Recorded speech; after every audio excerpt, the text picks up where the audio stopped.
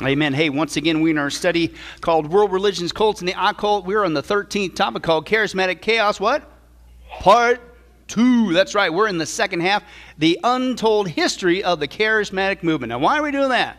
Because what's the whole premise? Even though we spent 20 weeks dispelling how this behavior is not just erratic, it's unbiblical and it's unhealthy, okay? And it leads to a lot of ungodly, unfortunate things.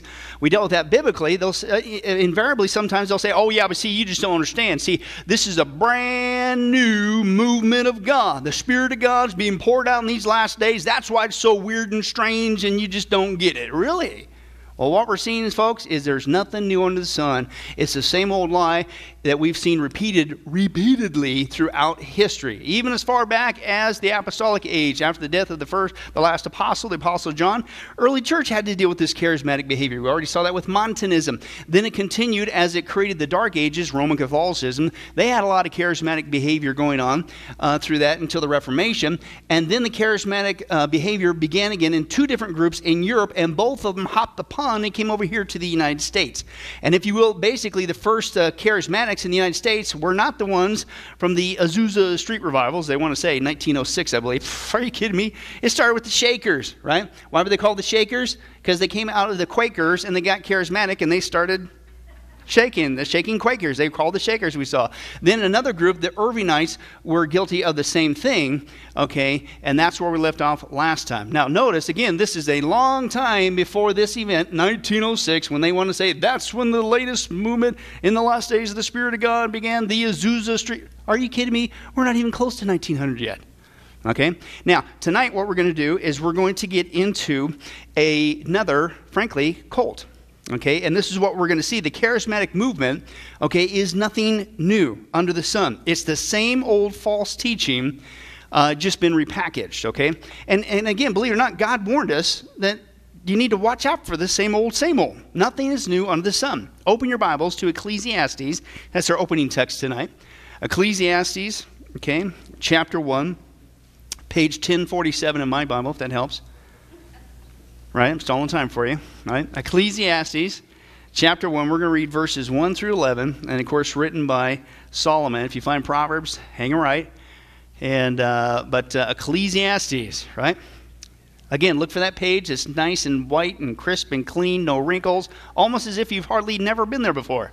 That's probably Ecclesiastes or Habakkuk. Take your pick. But anyway, let's move on. Ecclesiastes chapter 1. Let's take a look. Here's what it is. The words of the teacher, son of David, king in Jerusalem. Who's that? Solomon. Right? Here's what he says. Meaningless, meaningless. Now, this is a pep talk. Right? Here we go. But it's true. Listen what he says. Meaningless, meaningless, says the teacher. Utterly meaningless. Everything is meaningless. What does man gain from all his labor at which he toils under the sun? Generations come and generations go, but the earth remains forever. The sun rises and the sun sets, and it hurries back to where it rises. And the wind blows to the south, and it turns to the north. Round and round it goes, ever returning on its course. All the streams flow into the sea, and yet the sea is never full. To the place the streams come from, they return again. All things are wearisome, more than one can say. The eye never has enough seen, nor the ear is full of hearing. Listen, what has been will what? Will be again. I'm telling you, folks, it's the same thing. This is why we're spending part 2 on the history of the charismatic movement to dispel this lie. Even after all the demonstrations we've done biblically is why this is not good behavior. It's not biblical behavior. It frankly leads to dangerous occultic behavior. They'll still say, oh, but this is a new movement. That's why no, it's not. What will be again. What has been done will be done again. There is what? Nothing new under the sun. Is there anything which one could say, look, there's something new? Can I translate that in modern terms? This is a new movement of God. Didn't you see that revival bust out? That's why it's so wacky. No, it's just conceding. No, it was what? Here already long ago. It was here before our time. There's no remembrance of men of old, and even those who are yet to come will not be remembered by those who follow. So Solomon says, be on the lookout. Somebody says, here's a new movie, here's something, hey, you've never seen that? No, if you knew your history, it's already been done before. And that's what we're seeing with the charismatic movement. This is the benefit of what we're doing in this second half. It's the same old false teaching repackaged for a new generation. Now, it's not just unfortunate, and it's not just what they do. Listen, because of this charismatic mindset, folks, we're going to demonstrate this tonight. Just one of many examples, right? Is the charismatic mindset gives birth to not just false teaching and false teachers, it gives birth to cults, okay? Because again, what is the premise? That you can get a word from God outside the Word of God. That, hey, I've got a vision that you need to submit to. It's better than the Word. It's fresh. I had a dream. No, I had a visitation from an angel. And the angel of God told me to tell you. No, I got a prophet. I'm a prophet of God. Hey, I got a new way, a better way, the latest way. What is that? What are we talking about here? That's the charismatic mindset, right? Folks, that's the same mindset that happens every single time, 100% of the time, when a cult is birthed on the planet. Every single time. It's the charismatic community mindset. Now, what we're going to deal with, we're going to demonstrate that aspect too, not only in our history section here, but the next one, we're going to demonstrate, oh yeah, charismatic mindset, all kinds of cults come from that. Okay? And the first one we're going to deal with in history, next on our timeline, is the cult called Mormonism. Right? I couldn't wait to get to this one. Okay, Mormonism, right? Believe it or not, folks, Joseph Smith, obviously, as we dealt with in our Mormonism study for many, many weeks, and we all got that memorized, right? Praise God, you're not lying. Okay, but we already dealt with that. But did you realize, and I got proof, obviously, tonight, that Joseph Smith, listen, was a charismatic? Think about it. Joseph Smith believed in speaking in tongues, i.e. gibberish. Joseph Smith believed that you could have, through his teachings, perfect healing. Joseph Smith bribed people, buttered people up, and said, if you follow me, you can be rich. Is any of this starting to sound familiar? Joseph Smith said he was visited by an angel of God. They gave him a new truth for a new generation. Joseph Smith said he was a prophet, that he could prophesy. Joseph Smith came up with something that he said was truer than anything else. Now, again, what is that? That's not just what caused the birth of Mormonism. It's what? That's the charismatic belief that we're being thrust with today, that we're told that we're being resistors. And folks, that's where cults come from. It's produced from this charismatic mindset. Okay? And to show you what it leads to, I'm not going to redo the whole Mormon study. Okay? But I want to give you a refresher for those of you who weren't there when we went through that study. Here's what this mindset produces. A bunch of whacked out stuff, because you make it up. God told me to tell you, or I had this vision, or this supposed angel came. You know it. What? You can come up with any kind of crazy story you want. That's what cults do. Okay? But this is what Mormonism teaches. This is what they don't tell you when they come knocking at the door. But this is what they believe. Now, if they were honest, this is actually what they should say, because this is really what they believe. Here's what Joseph Smith produced from a charismatic mindset in a nutshell. Let's take a look at this.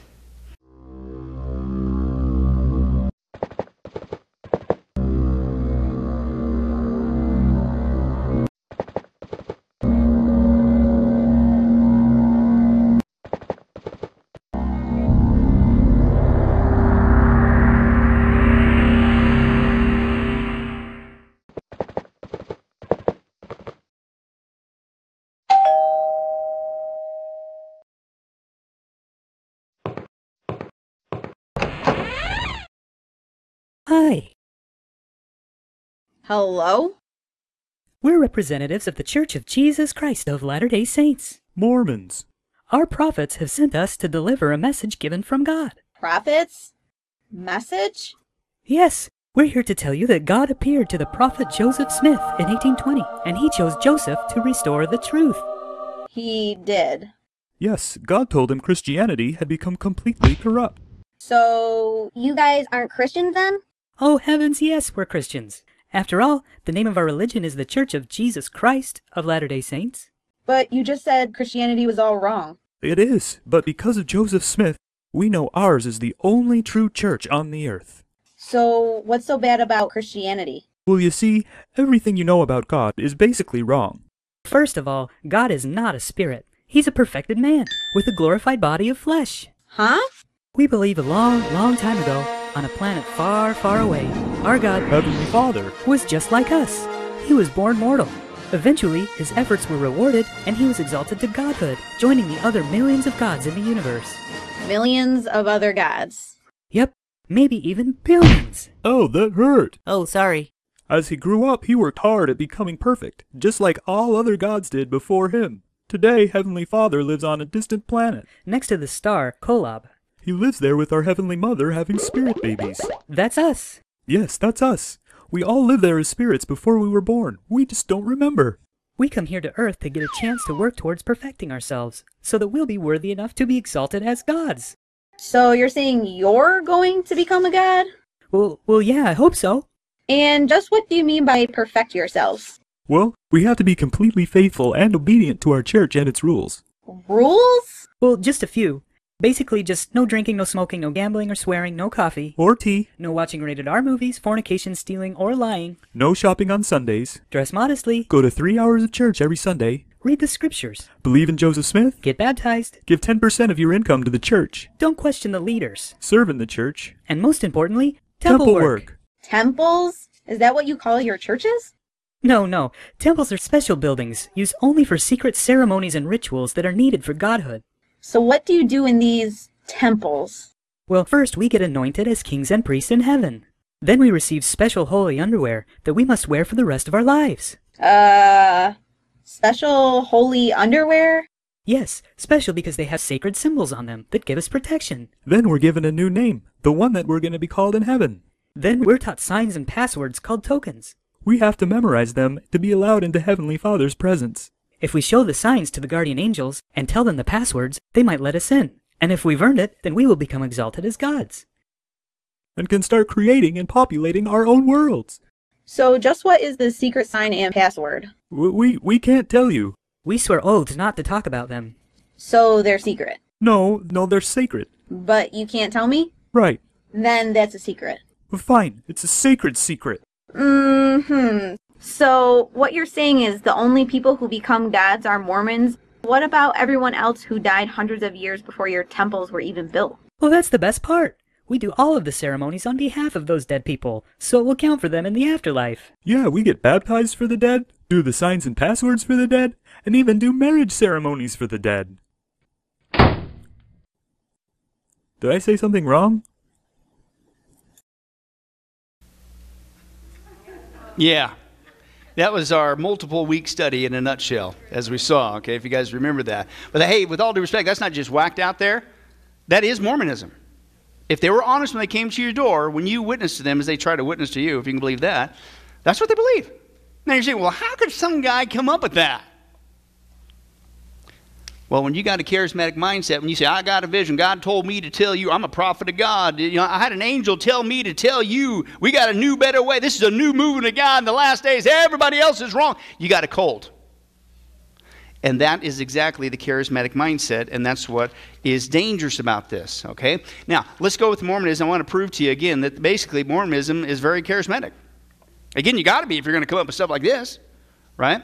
But this is Mormonism's, and this is from their article of faith, and it's on the, quote, gifts of the Spirit. Quote, we believe in the gift of tongues, prophecy, revelation, visions, healing, interpretation of tongues, and so forth. Okay? They are an important component in both the basic beliefs and daily livings of Mormons.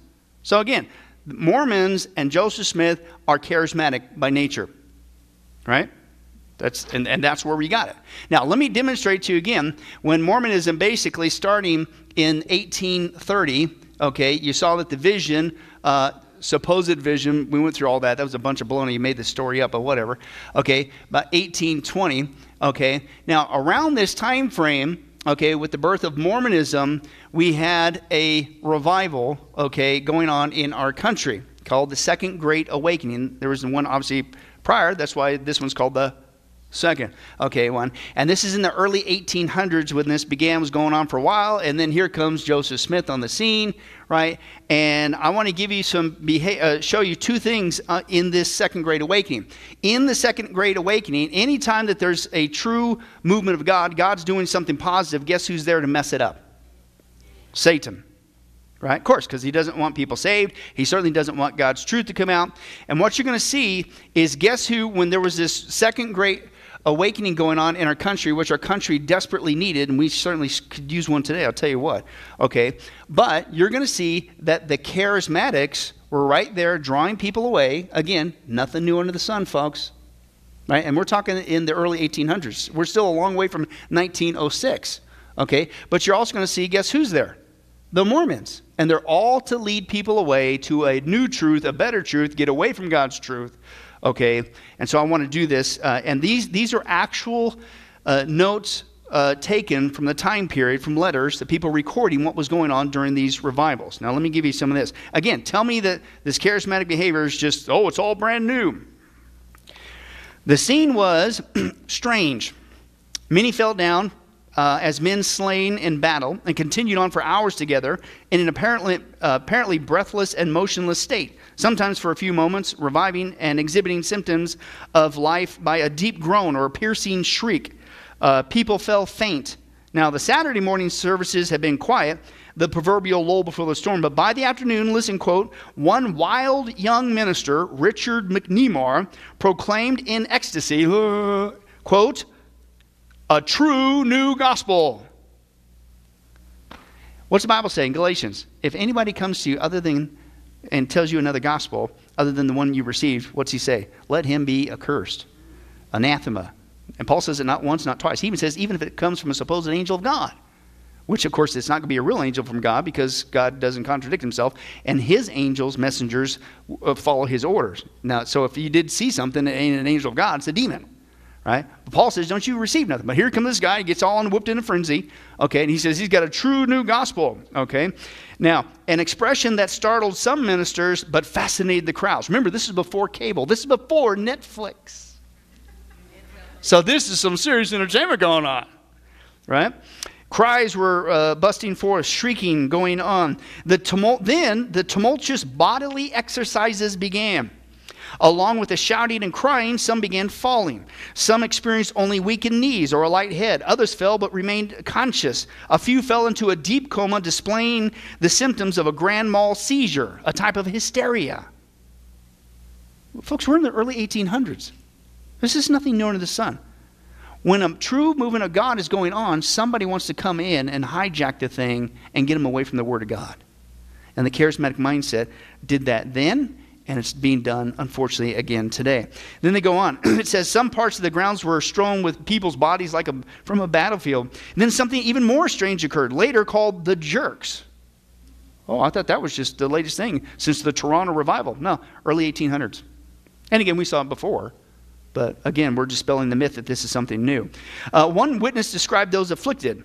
Their heads would jerk back suddenly, frequently, causing them to yelp or make some other involuntary noise. Sometimes the head would fly every way so quickly that their features could not be recognized. Remember that one charismatic lady that was she's being touted as this, here's why it's so strange. This is the last days, and God's Spirit's being poured out on her. It's being done back then. Okay? I've seen their heads fly backwards and forwards so quickly that the hair of females would be made to crack like a carriage whip. The noise was like the roar of Niagara Falls, wrote one participant. The vast sea of human beings seemed to be agitated as if by a storm. Yeah, a spiritual storm, not from God. Okay? Some were singing, some were shouting, clapping their hands, hugging, even kissing. Laughing. Others were talking all at once, and all of this all at once. Fatigued ministers were in constant demand to attend to the slain. Oh, I thought that was a new term today. No, it's... to calm the hysterical. People fell and whirled and praised and groaned in a wild, messy, and unimaginable way. Now, have you noticed there's one thing lacking in all this behavior, just like today? It's supposed to be revival. Revival happens when God's word's preached by the Spirit of God. There's none of this going on. It leads people away from the truth, okay? Now, there was also, quote, falling, jerking, dancing, barking. That's nothing new. Barking, laughing, running, singing, all that kind of stuff. Now, so that's to demonstrate the first half of my premise that, again, even during this time that you had long before 1906, again, even skipping over all this, this is nothing new under the sun. Just like Solomon said, it's been repackaged, right? Think, oh, it's something new. It's already been here before. And this was going on in our country to lead people away from God. in the Second Great Awakening. Now, this is an account from a pastor, a Peter Cartwright. He was a circuit preacher. A circuit preacher was a guy that would ride his horse on a circuit back in the day, okay, and it got pretty good gas mileage. It was only 1 horsepower, but they did their circuit. Yeah, you try to make something funny on that. But anyway, so so he's riding around, and because basically that was the frontier. A lot of them didn't have churches, but they wanted to equip people with the Word of God. So these preachers devoted their lives to going from house to house, teeny tiny village from tiny village to be the pastor. So he was there at this time during this phrase, and he tells of his encounter with Joseph Smith. And he records the actual conversation he had with him. This dude was totally charismatic, Joseph Smith. So here's what he says. He said, first of all, during these revivals, Shakers and Mormons were competing fiercely for souls. Now, what's that tell you? They were right there in the midst trying to draw people away from a true movement of God. He says, then it fell to my lot to become acquainted with Joe Smith personally. And he recounts their meeting. Here's what he said. I found him to be very illiterate, a desperado in morals. He had a vast fund of low cunning. In the first place, he made his onset to me by flattery, and he laid on the soft solder thick and fast. He was buttering him up. And I shared with you before when I was witnessing to some young, elders. Yeah, and I did the same thing. Elder Smith, Elder Jones, whatever. And the first thing I said is, so what's your first name? Elder. No, I mean, what's your first name? Elder. No, I mean, really, what's your first name? Elder. It was like, what was that show? This is my brother Larry, my other brother Larry. But it was like a nightmare. They wouldn't budge. I pressed them. But anyway, so I'm witnessing to him for several weeks, right, going back and forth. Now, this was when I was in Bible college. And so I was taking him out on the tennis court. I said, well, hey, let's go play tennis. And I told you the story before. And the one elder, he was all excited. But the other elder looked at him like, we're not supposed to have fun, right? So I says, hey, I'm not going to continue to talk to you unless you go down there and play tennis with me. As we were in an apartment complex. And so I went down there playing tennis. I took both of them on, trying not to boast, but I was pretty good. But anyway, so over a couple of weeks, I'm starting to get to the other elder, right? And I think the other guy sensed it because the next came around, and I never saw that elder again. He brought the elder. And it was this older guy, and he, from the get-go, when he opened the door, he was beaming because he brought in the big guns, the elder. And so we go out there, and this elder, of course, was not going to play tennis. He just stood in the corner of the court. And the whole time, just like what the guy recounts here in the early 1800s with Joseph Smith, he started this whole false teaching. You know what the guy did? If you recall the story, how it wasn't the truth. It wasn't why supposedly Mormonism is more correct and I need to submit to that. None of that stuff. He just kept gloating over this elder over there at the back of the tennis court. And do you realize that elder so-and-so is so successful, assuming because of Mormonism, that he owns, this is in California, that he owns 25 Kentucky Fried Chicken restaurants? I almost puked on my shoes on the tennis court right there. That kid had no idea what he was saying. No, I'm just kidding. Yeah. No, but I'm sitting there going like, first of all, I mean, he was trying to bribe me. Dude, do something like a steakhouse. He owns 25 Fogo de Chaos. Okay, you got something there. No, I'm just kidding. But Kentucky Fried Chicken, it was crazy. But I just like, you got to be kidding me. That's all you got is to bribe me and flatter me and try to, well, you need to become a Mormon too. You can be successful and rich like him. And then my heart broke. And I'm going, that's all you got. That's all you. This is what Joseph Smith from the get-go did to this guy to try to sway him over to Mormonism. Nothing new under the sun. He said he laid it on thick, man, thick and fast. And he expressed great and almost unbounded pleasure in the high privilege of being acquainted with me, Peter Cartwright said about Joe Smith. He said, I've heard so many good things about you, Mr. Cartwright. And he believed that among all the churches in the world, listen, the Methodist was the nearest and right one at that. And as far as they went, they were right. Woo, you liar. Remember, he said only the Mormon church was the right and true one, and that all of Christianity was wrong. Well, this guy was trying to get this guy to go along, so he's trying to butter him. He lied. Right? Now, listen to this, though. Talk about charismatic. But, Joseph Smith speaking of the Methodists, he said, but they had stopped short of not claiming the gift of tongues, of prophecy, and miracles, okay, and then tried to prove his position. So what did he believe in? The same kind of charismatic stuff. Indeed, said Joe, if the Methodists would only advance and take a step or two further, quote, they would take the world. Remember, Joseph Smith invented this religion to make money, kind of like L. Ron Hubbard Scientology, and for power, right?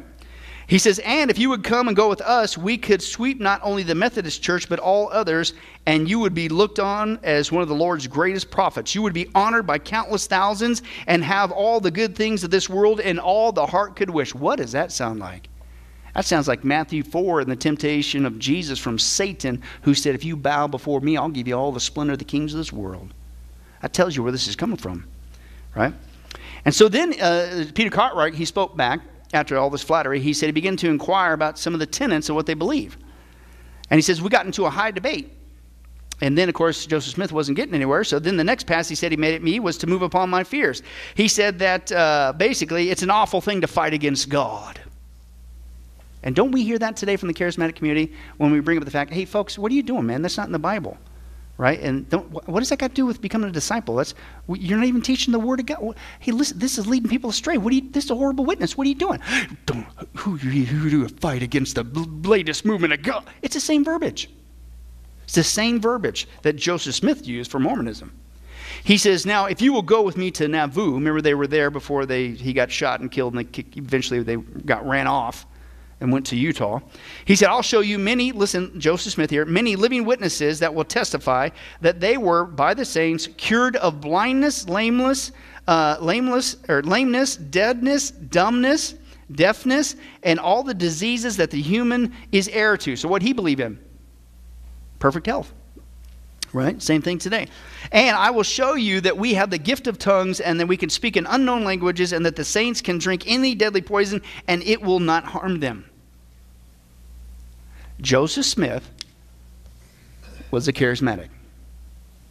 And because of that charismatic mindset that you got a word from God, supposedly outside the word of God, you got a vision, God told me to tell you whatever, that mindset birthed cults, and it certainly was the premise of Mormonism that we still have to deal with today.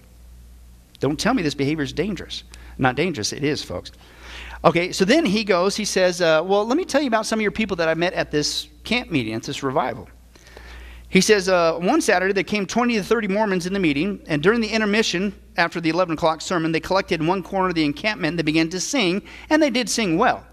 As fast as the people rose from their dinners, they drew up to hear the singing until a large company surrounded them. So what did they use to draw people away? Music. Does Mormons use that? Mormon Tabernacle Choir. And granted, it sounds great, but it's being used to, they must be Christian. No, they're not.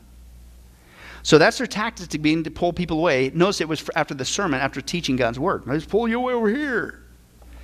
And then he says, then at a preconcerted plan, an old lady Mormon began to shout. And after shouting a while, she swooned and fell into the arms of her husband. The old man proclaimed that his wife had gone into a trance and that when she came to, she would speak in an unknown language, and of course, he would interpret it.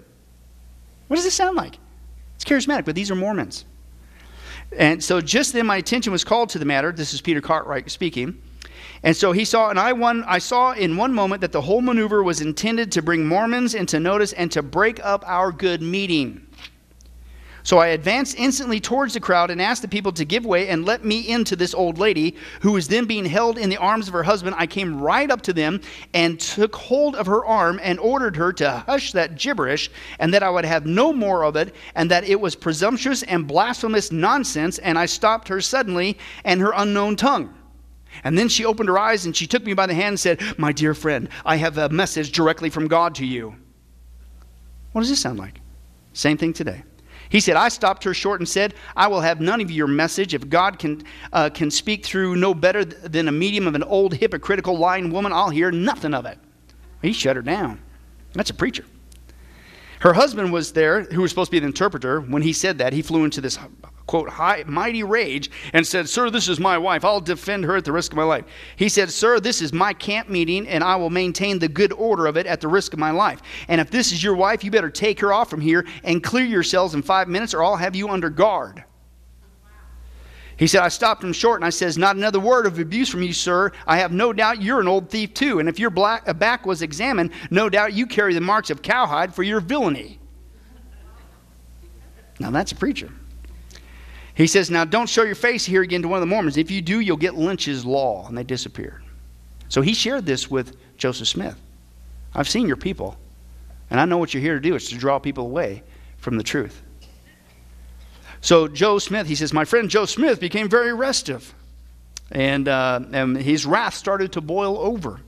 And he cursed me in the name of his God. And here's what Joseph Smith said. I'll show you, sir, that I will raise up a government in these United States which will overturn the present government, and I will raise up a new religion that will overturn every form of religion in this country. Stop right there. That's Joseph Smith and Mormonism, out of wrath and hatred from somebody who stood for the truth. The charismatic movement today in the Kingdom Now theology, the false theology, right, they believe that it is their job to take over the governments of the world to bring in order for that to happen, to usher in Christianity in order for Jesus to come back. The same kind of mindset, right? And he said, and so he responded to Joseph Smith. Peter Cartwright, he says, yeah. He says, but my Bible tells me that the bloody and deceitful man shall not live out half his days, and I expect that the Lord will send the devil after you in some of these days and take you out of the way. Thus we parted to meet no more on earth, for in a few years after this, an outraged and deeply injured people took the law in their own hands and killed him and drove the Mormons out of their state. And that's how he died. Joseph Smith was sleeping, because another false teaching that God told me it was okay. No, it's not. Preached polygamy, and he was sleeping with these men's wives. Right? And they rounded him up, had enough of that, and shot him in the back. Remember, he's supposed to be a martyr. He was just there trying to proclaim the truth, and they shot him. No, he was jumping out of a window, and they shot him in the back in the behind. No, because he was sleeping with their wives. But my point is, where do you get all this from? How did Mormonism start? And it wasn't just a guy, as we saw before, Joseph Smith, who, by the way, also was involved in Freemasonry. That's where they got the secret handshakes. He ripped it off from Freemasonry. We saw that before. He was also involved in the occult. He was also greedy, right? Which is why they're big on give me your money today. Okay? But Joseph Smith was a charismatic. So how could you say this is some new movement of God in the last days? Same old thing. And by the way, again, if you think I'm picking on them, no, because this mindset, that's just one example. We're going to move on. This is what spawns every single cult. Starts with somebody getting up saying, I got something better than this. Now, they don't say that. They got to couch it in Christianese. God told me to tell you, or this angel, I was sitting on the couch, man. Right? I just finished a bucket of Kentucky Fried Chicken, and a vision came to me. Yeah, you know that ain't from God. Okay, but that's the mindset, right? Now, here's what I find, and we'll move on in our little history section here, but I wanted to kind of show you this is why it's dangerous. This is where cults come from, right? I'm not just picking on them. Okay, during this time, I also think there's something spiritual going on here, the second revival, because you got Mormonism, okay, coming in 1830, okay? And this is when this is going on. And we saw that they're trying to draw people away, okay? And then in 1863, you got the Seventh-day Adventists coming along. They got a new word from God. And again, we've already dealt with that study, right? So shortly after that. Then, 1870s, this is when you have the Jehovah's Witnesses were birthed after this second great revival, right? And again, what was their premise? They got a new word from God. Same kind of mindset. Then we dealt with 1879. That was the birth of Christian Science, which isn't Christian. It's not even science. Remember that study? We went through that too. Now, you look at this, I don't think it's by chance, after the second great revival that our country was desperately in need of, that Satan riled up a charismatic mindset and gave birth to not only Mormonism, but Seventh-day Adventists, Jehovah's Witnesses, and Christian Science. And here's the it's not just false, it's not just leading people astray, but every one of those, listen, they claim to be Christian, but they're not. It's what's called a pseudo-Christian cult, every one of them. Right? It wasn't that Satan birthed a new religion, like here comes another Hinduism or Buddhism or Islam. Every one of these, towards, I would granted say, as you're getting closer to the last days, that Satan, all in a very short amount of time, right after a revival in our country, births a bunch of fake Christian communities. Why? So that they all could pull people away from the truth. I agree, in the last days.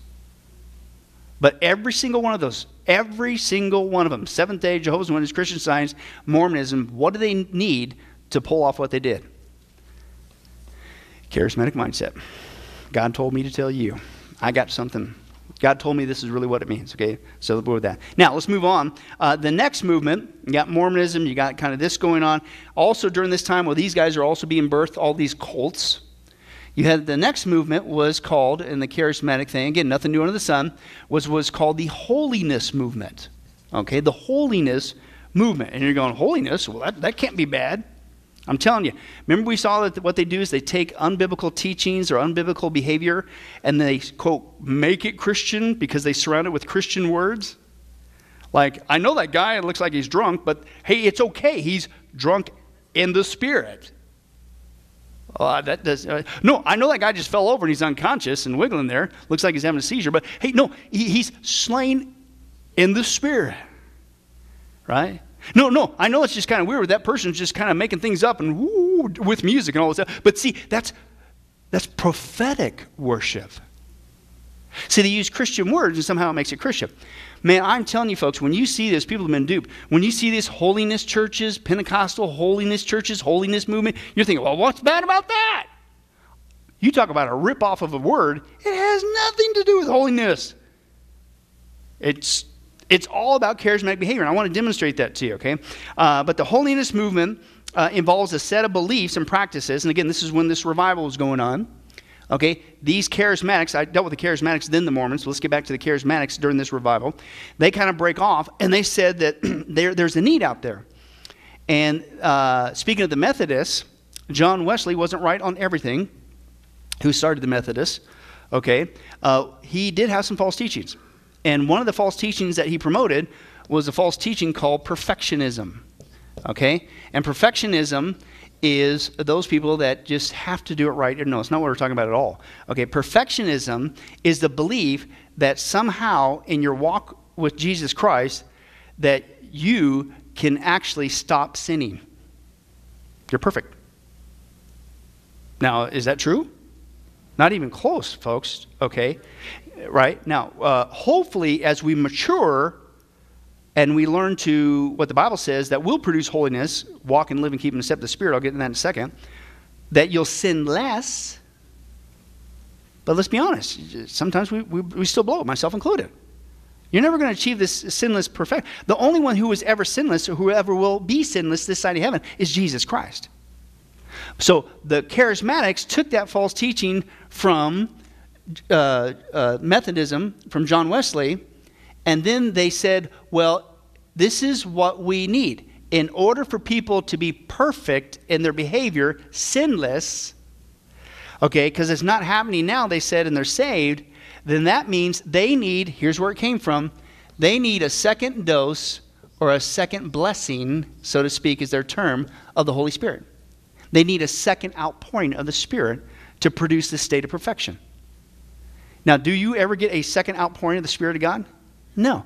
It happens one time at the moment you get saved, you're indwelt, bang, instantly with the Holy Spirit of God. That's it. And the challenge then isn't getting more of the Spirit, it's the Spirit getting more of you. You getting out of the way as you yield to the Spirit, right? Paul calls it walking, living, keeping and set the Spirit. And when you do that, then that's what produces holiness. But not charismatic behavior, hooping and hollering, trying to get some supposed second dose of the Spirit. That will never produce holiness, and that's the premise of the holiness movement. Now, let me go and refresh you biblically what will produce holiness. Now, again, you're never going to be perfect, but this is the process of maturity that hopefully over time you do sin less. Right? Galatians 5. Open your Bibles real quick. Galatians 5. Paul tells us the process of that. Okay. Galatians, Ephesians. Of course, Galatians was written to the Galatians. You guys are on the ball. Right. Read verses 16 through 25. Yep, there you go. Galatians chapter 5, 16 through 25. Paul tells us, you want to live a more holy life? You want to, not sin so much? Here it is, man. Fantastic section here, right? Here it is. You got to live by the Spirit. So Paul says, verse 16, so I say, live by the what? Spirit, and you will what? Here's the good news. What will you not do? You will not gratify the desires of the sinful nature. Guess what? You're walking in holiness. Now, I'm talking about practical holiness. I'm not talking positional holiness. That comes from Christ, and that's a whole other study, right? But he says you're not going to fulfill the desires of the sinful nature. For the sinful nature desires what's contrary to the Spirit, and the Spirit what is contrary to the sinful nature. They are in conflict with each other so that you don't do what you want. But if you're led by the Spirit, you're not under law. The acts of the sinful nature are obvious. How do you know when you're not walking in the Spirit? You're going to be displaying this: sexual immorality, impurity, debauchery, idolatry, witchcraft, hatred, discord, jealousy, fits of rage, selfish ambition, dissensions, factions, and envy, drunkenness and orgies, and the like. And I warn you, as I did before, that those who live like this, meaning as a pattern of life, they will not inherit the kingdom of God. But here's the good news again. The fruit of the Spirit, when you walk in Him, that's why we started off with, is what? When you walk with the Spirit of God, what is the payoff? Holiness.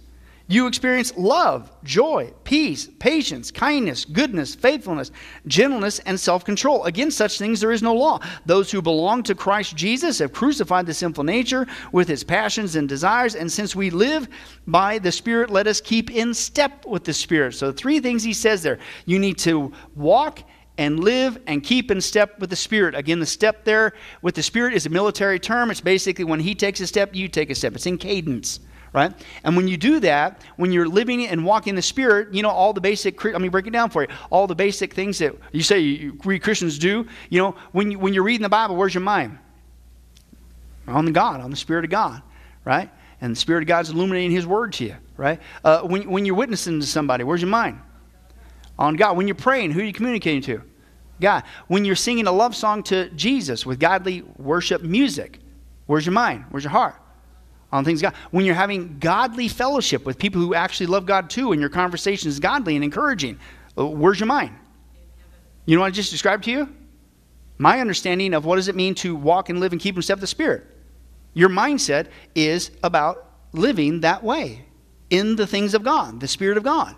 And when you stay in that sphere and you walk in that, you get to experience love, joy, peace, holiness. That's where it's at.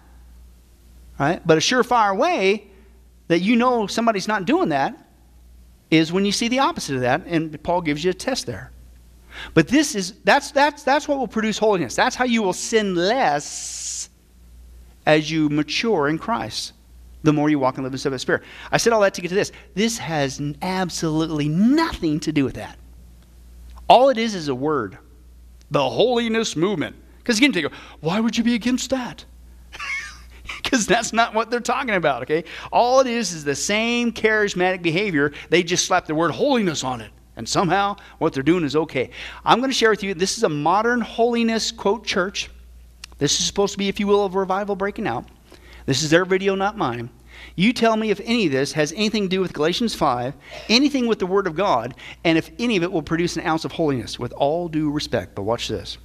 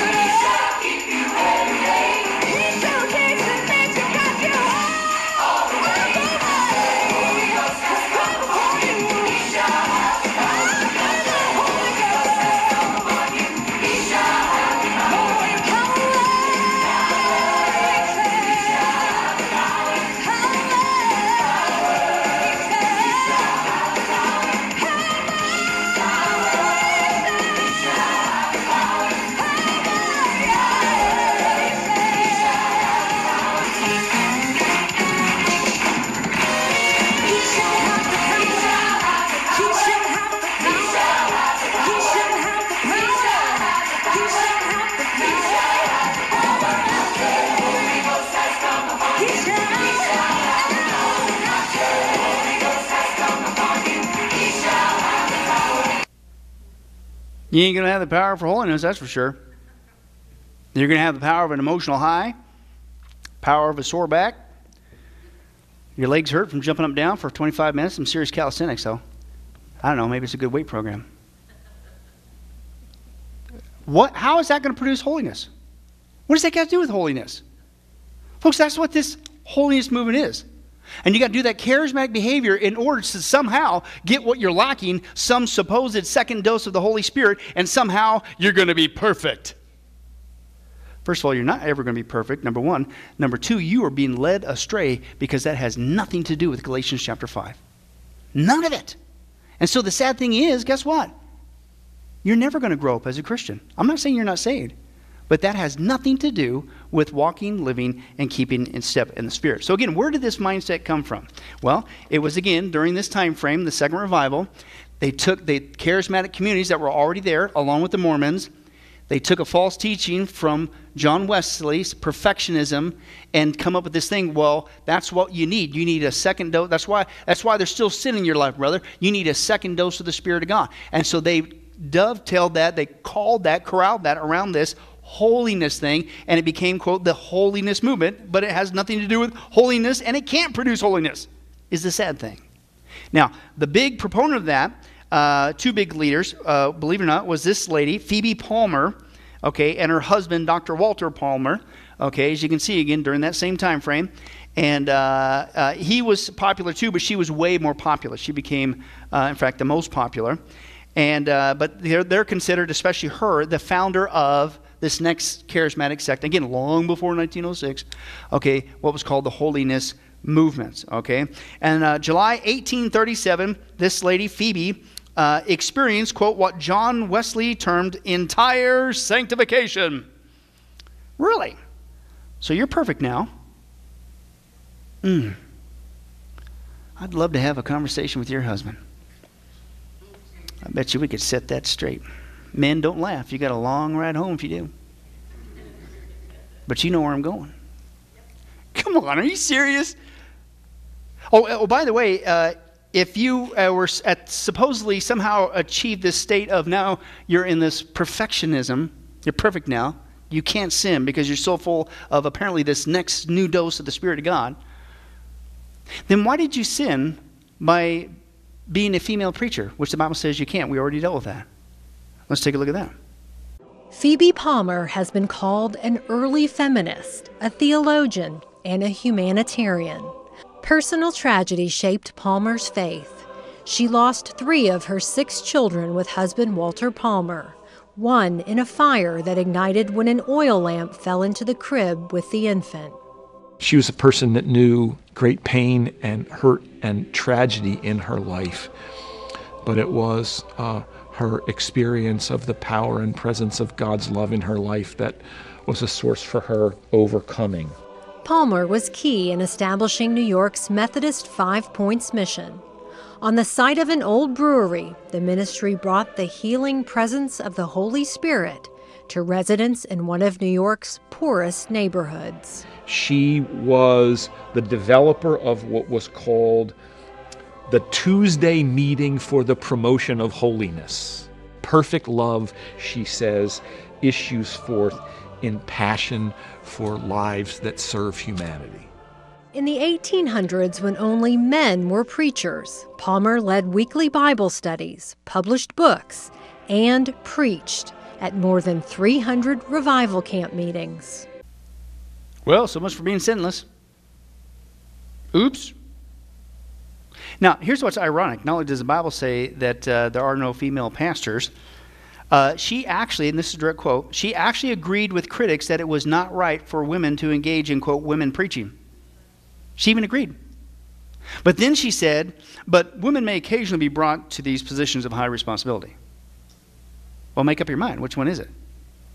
But see, that's the same charismatic, unfortunate mindset, isn't it? When you counter with, well, here's what actually the Bible says. Well, yeah, I know you're right, but you see, you don't understand. There's certain instances where it's okay. Same mindset. You hear that, don't you, when you've ever had these conversations? Excuse me, God doesn't speak with forked tongue. When he says it's right, it's right. When he says it's wrong, it will always be wrong. But see, that's the mindset. Now, listen to this next statement they say about her. Now, she considered herself simply, I'm just a Bible Christian who takes the Scripture with absolute seriousness. Really? You didn't follow it. And that's why they said her theology is her legacy. Yeah. So you say you're a Bible-believing Christian. I'm just following the Bible. But when you get caught on things that you're doing, which, by the way, is sin, you're supposed to be sinless. Okay, which is a false teaching. For expediency's sake, you say, well, no, it doesn't apply in my case. Same thing that we're dealing with today. Now, she's considered this link, this holiness thing where I'm bringing this up. Okay, and I don't have much room here. We're going to pick up here next. Okay, from here, the holiness movement with this Phoebe lady, she's the link. Okay, so you go from the holiness movement to what we call in history, real history, and again, unfortunately, most of the charismatic community doesn't even know their own history. Okay, is what we would call early Pentecostalism. Okay, is where it is. She was the link between these two. Okay, with that in history.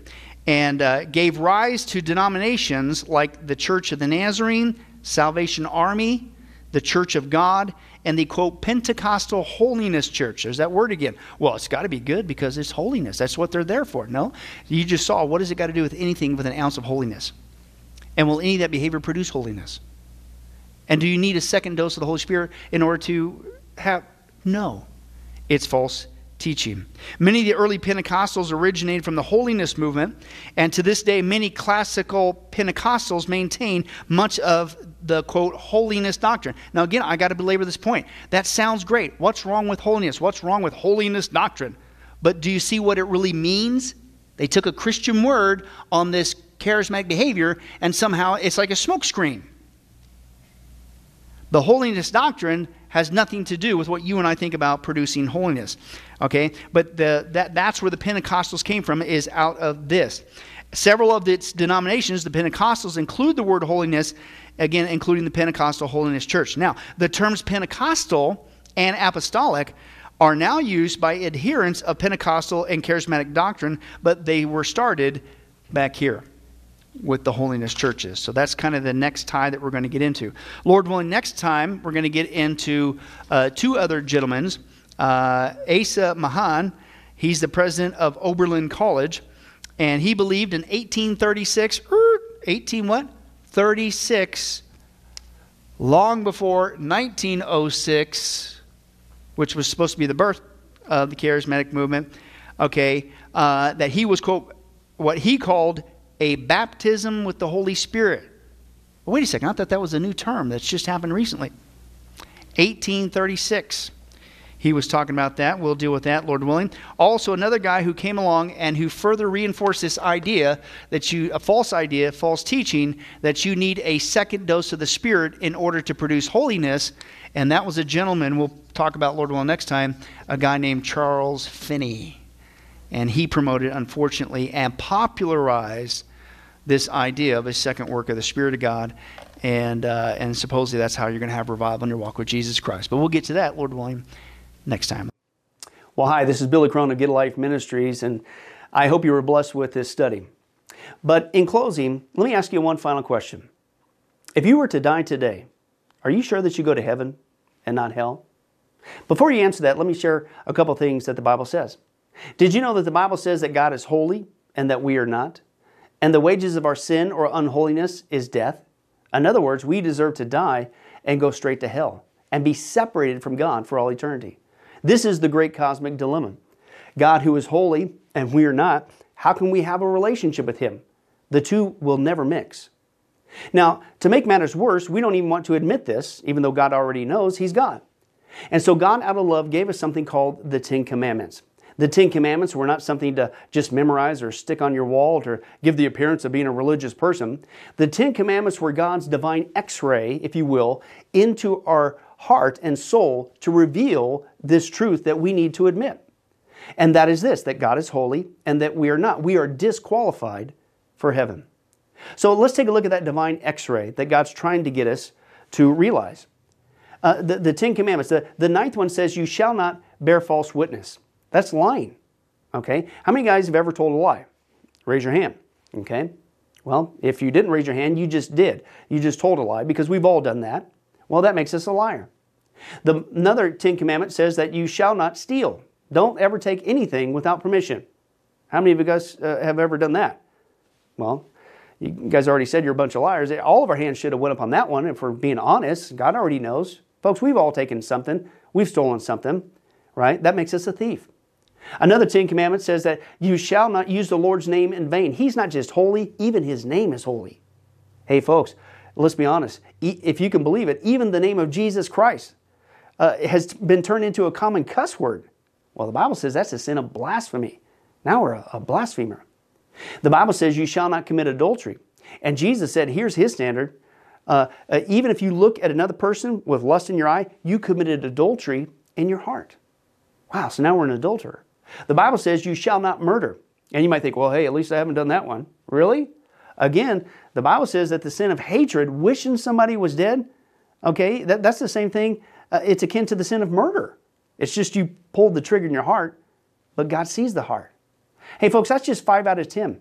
How are you doing? You still think you're going to get to heaven on your own? You still think that you're qualified, that you're holy like God, and you could bridge the gap and have a relationship with Him forever? I don't think so. I mean, what did we just see? You're going to stand before God, and so am I. We all are. And we're going to have to give an account for who we are. Hey, God, let me in. I'm a liar. I'm a thief. I'm a blasphemer. I'm an adulterer. I'm a murderer. And the Scripture is very clear, folks. Such people as these will not inherit the kingdom of God. We're in trouble. But folks, here's the good news. The Bible says that if we would just admit that, that's the first step. To admit that God is holy, that I'm disqualified for heaven, I need a Savior. If we would admit that and then ask for the Savior to save us. That's what God was doing with Jesus. God gave us His Son, Jesus Christ. He took the death penalty in our place so that we could be completely forgiven of everything we've ever done and be made holy through Jesus so that we can now have a relationship with God both here and now and forever in heaven. We can become qualified. The word that the Bible uses is a word called pardon. That God is willing to pardon us of all of our sins and crimes that we've committed against Him and disqualified us for heaven. Right? And we've actually seen this work in real life. For instance, there's been people who have committed crimes, gone to court, the gavel's been passed, the judge has said, hey, listen, we all know you're guilty, you even admit you're guilty, and for your crimes, you're going to not just jail, you're going to await in jail to go to the death penalty. And did you know that there actually is a way that somebody could get off of death row? It's called a pardon. The one in the authority, the governor, can grant what's called a pardon for that person's crimes, and they literally can go free. Not because of something they did, because the deeds are already done, you can't undo it. Not because they tried to clean up their act while they were stuck in the jail cell, because that doesn't change anything. But simply out of mercy, the person who has the authority can give them a pardon and they can go free. And did you know it's actually on historical record that there have been people who have been granted a pardon from the death penalty and they've refused to take it. And so even though the offer was there to be set free, they themselves still had to go to the death penalty. Folks, in a nutshell, that's what God's doing every single day with all of us this side of heaven. While you still have breath, you still have an opportunity to receive God's pardon. He's willing to forgive you of all your sins if you would just receive His pardon through Jesus Christ. Again, that's what He was doing on the cross. The cross was the death penalty of the day. But since we weren't there, and since we can't earn it, it's a gift from God, you have to receive that by faith. Reach out even today from your own spiritual jail cell, if you will, and say yes to Jesus and God's pardon so that you can be set free and go to heaven. The Bible says that if you will confess Jesus as Lord and believe in your heart that God raised Him from the grave, you will be saved. Hey folks, if that's you, don't delay. You may not even have tomorrow. Today could be your last day. Please accept Jesus Christ as your Lord and Savior. Confess with your mouth He is Lord. Believe in your heart that God has raised Him from the grave. And the Bible says you will be saved. Well, this has been Billy Crone of Get a Life Ministries. If there's anything that we could do for you, our information and number will come up here shortly. And please don't hesitate to contact us. But remember, I hope to see you in heaven. God bless.